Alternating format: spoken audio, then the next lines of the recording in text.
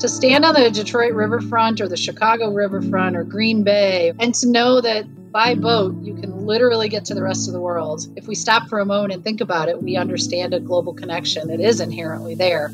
Our big goal is to create a shared sense of stewardship, a shared Great Lakes culture and identity. So one of the ways we can do that is around solutions in certain places to problems in all places. From the Great Lakes Protection Fund, you're listening to Great Lakes Great Stories, a 6-part daily series celebrating the journalistic leaders of the Great Lakes region. I'm Amy Elledge. And I'm Steve Cole. The outstanding storytellers featured on this podcast discuss their insights, influences, and inspirations for telling compelling and impactful stories about the Great Lakes. Stories that earned each of them a Great Lakes Protection Fund 2020 Leadership Award for Communications Excellence. And we'll hear about the challenges they see on the horizon for the Great Lakes region. Today on the show, we have Sandra Svoboda from Great Lakes Now. For our listeners who may not be familiar with it, Great Lakes Now is an initiative of Detroit Public Television. They produce a monthly magazine-style television program and offer up world-class coverage of the Great Lakes on their award-winning greatlakesnow.org website. It's safe to say that Great Lakes Now is the first broadcast channel of and for the Great Lakes.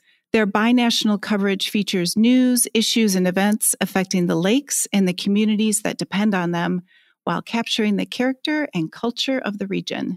Sandra is the program director and is joining us today to tell us a little more about how they tell stories about the Great Lakes. Sandra, thanks for joining us. Thanks so much for having me. Sandra, we were really pleased to recognize Great Lakes Now for communications excellence. It is an honor. If this was visual, you could see that the trophy is right on the shelf next to me in the home office. So I look at it every day and hope that we live up to it for the next few years. I'm sure you will. Can you tell us about your role at Great Lakes Now?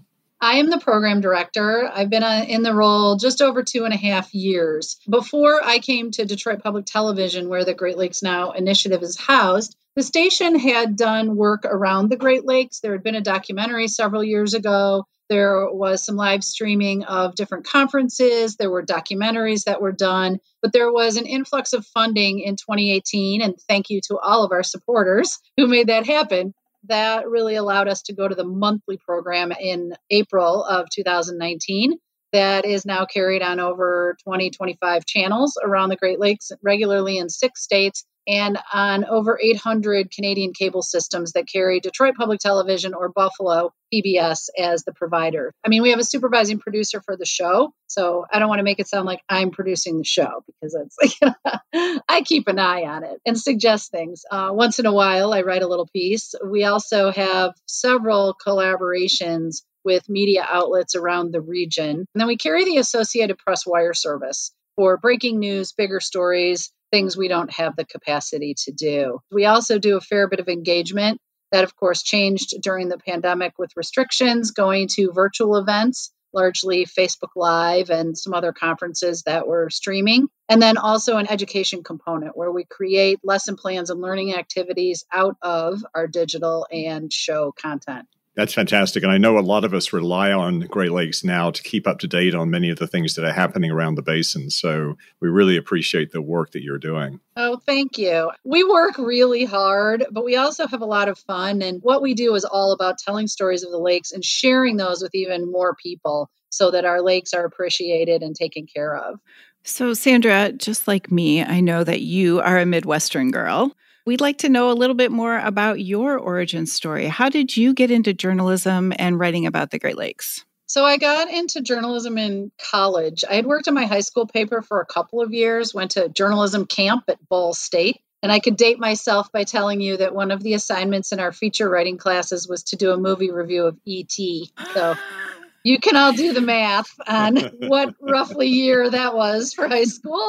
But anyway, moving on. I was a journalism major at Indiana University. I actually concentrated in magazine writing, worked at the campus paper, and then I interned in Muskegon, Michigan for 6 months. I grew up in suburban Chicago, so my full-time job was with the Daily Herald, which was a newspaper there. I was on the cops beat. And then from there, I moved to Detroit for a 9-month job with the Associated Press, and that was 31 years ago this summer.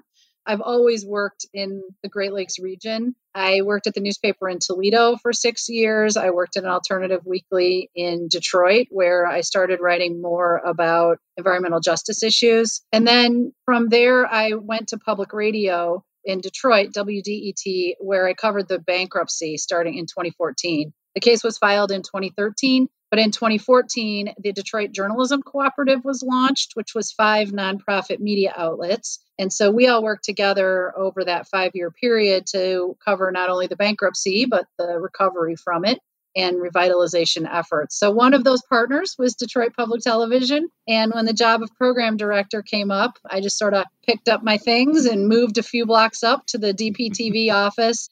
So moving over to the Great Lakes full-time was a great blend of all of the media work I'd done, both as a reporter, moving into digital and broadcast, and then just background and interests. Early in your career, did you have a mentor that was guiding you or somebody who really sparked your interest? Every job that I've had, there were definitely editors and even teachers and professors that just made a little bit of difference. One of my high school English teachers in learning compositions, a dreaded high school research paper.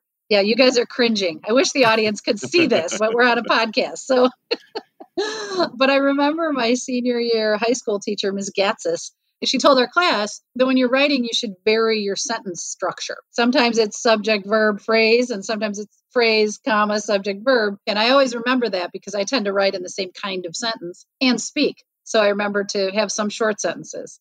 When I worked at the Associated Press, there was a day shift editor named Margaret Malott, and she was hardcore. She wrote us, and no mistake went unnoticed. Learning to write correctly in style, a complete story on deadline. I mean, now I'm really glad for those hard years at the AP. That was hard work, but also covering some big stories and knowing how to get all the pieces together as quickly as you can. It's important for, I think, all of us in the Great Lakes community to be supporting that next generation, either in the media or people doing on the ground work. I do think it's important, and I think we do all have a role, especially in media. I mean, I'm wearing a t-shirt that says the world needs journalists. And we're not going to have journalists if we in the media don't all take a role in bringing them up. My staff talks to a lot of classes, journalism, broadcasting, even environmental science. And we never spare the gory details of sometimes what the work is like, but we also share how rewarding it is and how important it is, especially around environmental issues, to have really well-reported, thorough, accurate stories. So I'm glad you asked that question about mentoring. Earlier this week, we were on a shoot, and it was a class. It was a field school, an archaeology field school, and it was so fun to watch.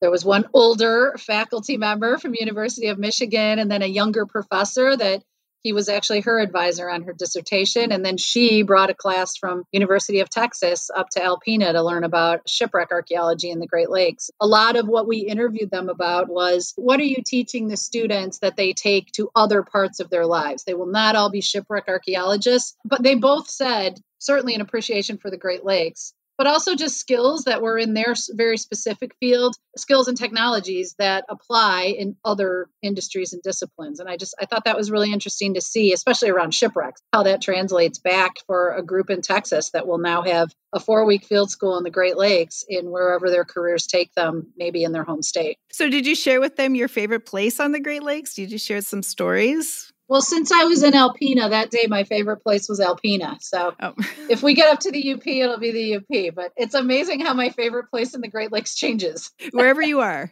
Kind of. No, honestly, that's a great point about the lakes is if you're into cities, the culture of cities, the world-class museums of Toronto, Detroit, Chicago, Cleveland, that really cosmopolitan urban vibe exists in cities on the Great Lakes. And then there's just some really cool stuff going on in the Duluths and the Marquettes and Toledo's revitalization. Buffalo's doing some work with green infrastructure that's making cityscapes there really interesting. And then in between, of course, we have national parks and state parks and provincial parks and national forests and wilderness areas. The smaller towns, industry still going on. I mean, whatever your choice of landscape is, even for a day, you can find it on the Great Lakes. You know, the variety of cultures and food and music and traditions and history. And it's really a diverse landscape. Yeah, that's a good point. Sometimes I think that lacks a little bit in everybody's thought process about the Great Lakes, how diverse it is. It is. And we're working on some stories and some data journalism that will help to tell that story as well, whether we do that from an economic perspective or a population perspective or habitat even perspective. To stand on the Detroit riverfront or the Chicago riverfront or Green Bay and to know that by boat, you can literally get to the rest of the world, out the Welland Canal, St. Lawrence Seaway and River, into the Atlantic Ocean. And if we stop for a moment and think about it, we understand a global connection that is inherently there. Let's talk about that a little bit more because, as you say, the Great Lakes ecosystem is extremely diverse. And then when we look at the types of stories that you've told, or even just recently told, you're covering lake levels, PFAS, shipwrecks, the Soo Locks, Line 5. What's the inspiration that takes you to, well, we'll tell this story next? Well, there are big fights and arguments. No, I'm just kidding. The nice thing is there are a lot of stories to tell. And honestly, sometimes it's just practical on where we have a videographer that's free to get it shot. But it's also a blend. We did a whole show earlier this year in 2021 dedicated to the Line 5 controversies. Now, we know that show is going to be outdated quickly.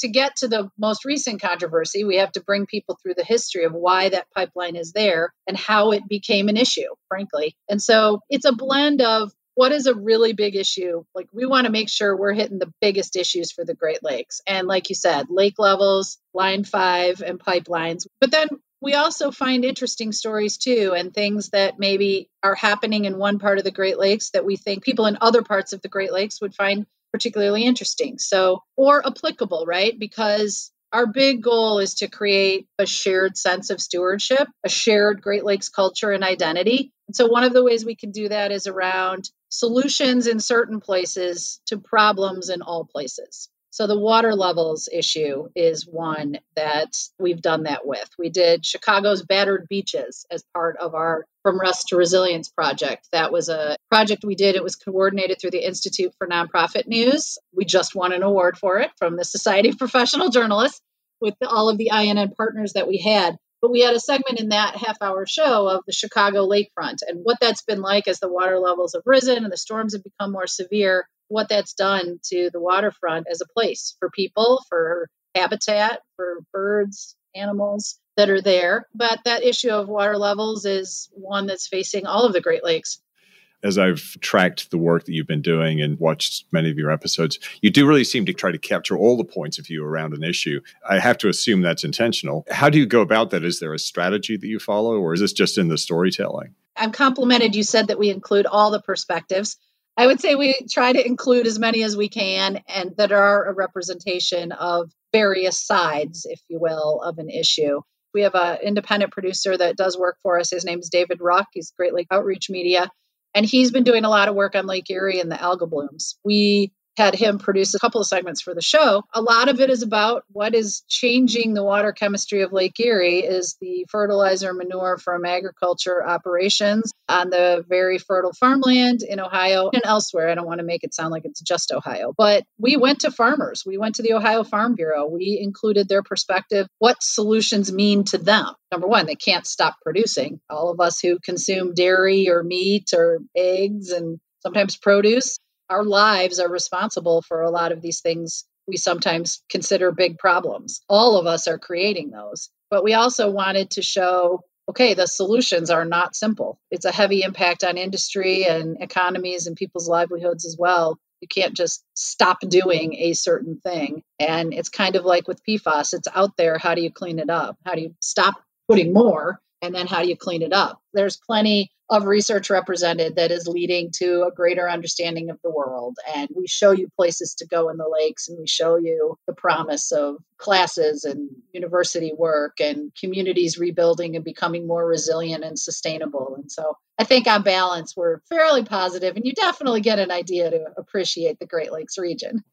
You've come so far in, 3 years? 2018 to today. What's the next frontier? Which summit would you like to conquer next? I think we'd really like to create more of a regional presence as a show. working with the other PBS stations. That's something that was really difficult in pandemic. We added some stations. Wisconsin PBS out of Madison with their numerous channels picked us up. Milwaukee was already airing us, so we have full coverage in Wisconsin and all the PBS channels like we do in Michigan. We're missing a few of the key Great Lakes cities airing us, so we'd like to recruit those channels. And then we'd really like to take some of the things we've been doing more in Detroit, because that's where we mainly are during pandemic, and do them in other places. But how can we really create more of a sense of Great Lakes Now being a regional initiative on both sides of the border as well, so that, it's thought of as not quite a National Geographic international program, but, a little smaller scale of that. We work really hard to speak human, especially around science. How do you guys tackle that? Because so much of the Great Lakes issues are complex, detailed. What's your strategy for speaking human? We are really rude, and we tell scientists to dumb it down. Honestly, we interrupt people during interviews all the time. We just tell them flat out, I'm sorry, I don't mean to be rude. But I don't know what you're saying. We know what they're saying because we've done some homework. But I want the person watching on TV who hasn't done all that homework to understand what it is. You just kind of have to be not afraid to interrupt them when they use jargon or big words or abbreviations or the acronyms that we all use in our professions. You can't be afraid to look dumb yourself and ask somebody for further clarification. Always thinking of what the impact is on people, normal people. I'm making air quotes, not me as the program director of Great Lakes Now or somebody who's on the lake all the time, but for someone who's seen the lake once or twice or maybe never at all, how do we put things in proper context or add more context? So you see us use a lot of maps. We don't assume that somebody knows where Grand Lake north of Alpena is. We're going to show them a map of exactly where that is and how it relates to the Great Lakes. And you want them to get to those aha moments. And I'm wondering if there's anything that you've encountered that has given you one of those aha moments in what you've covered. The moment I always come back to that I tell people about is a friend of mine. She's in her mid-60s, very smart lady, probably has lived within 2 miles of the water her entire life. And she told me that she really enjoys the show because she always learns something she did not know about the lakes. If we're teaching somebody like her, right, who I think knows everything, then we're doing something right. But I also think, we keep in mind that people in Chicago don't necessarily know the Lake Erie coastline or some of the issues or history there. And so we always keep that in mind as well. So it's really always that balance of trying to not lose people who know a lot by making it too simple, but also not making it too complicated so that we keep and broaden the ideas for people who already think they have them. We try to take them to a place on the lakes they've never been, or show them a place that they're familiar with in a new way. Definitely. One final question. What is your favorite Great Lakes story? What's the one that you always tell people?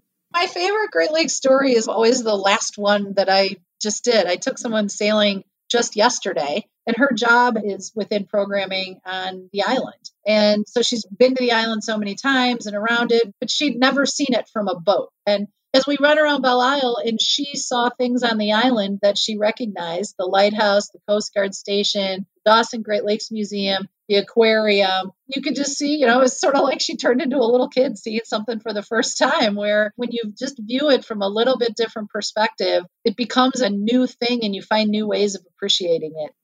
Yeah, taking that time to just stop and breathe the lake air is always great. There's something about water. Absolutely. Sandra, this was so fun to talk to you today. Thank you so much for joining us. And let me ask you to let people know one more time where they can find Great Lakes Now and how they can connect with you. Sure. Our website is greatlakesnow.org. Newest news stories are on the homepage, and there's a menu bar with fun things like quizzes and our show and then the lesson plans. Our show airs once a month. You can check your local listings. You can find everything on YouTube as well, our YouTube channel. If you search Great Lakes Now, you find that. And then we're on Twitter, Facebook, and Instagram, and you can follow us and get alerts. We also, on our website, you can sign up for the weekly newsletter where we bring you the biggest stories and updates on our site and updates about events that we're having. Hopefully some in-person ones around the Great Lakes as we come back out of pandemic. Sandra, thank you so much for joining us today. Thank you so much for having me, and I'll see you out on the lakes. Thanks for listening to Great Lakes Great Stories. Tune in next time for another great conversation about Great Lakes storytelling. Please keep the conversation going with us. Our Twitter and Facebook handles are GLP Fund, and we're using the hashtag Great Lakes Great Stories. If you enjoyed the episode, please spread the word and hit that subscribe button. And be sure not to miss another conversation with an exceptional storyteller and Great Lakes Protection Fund 2020 Leadership Award recipient. Visit our website, glpf.org, to receive updates on the 2021 Leadership Awards. Click the Get Updates link to stay connected with us. Until next time.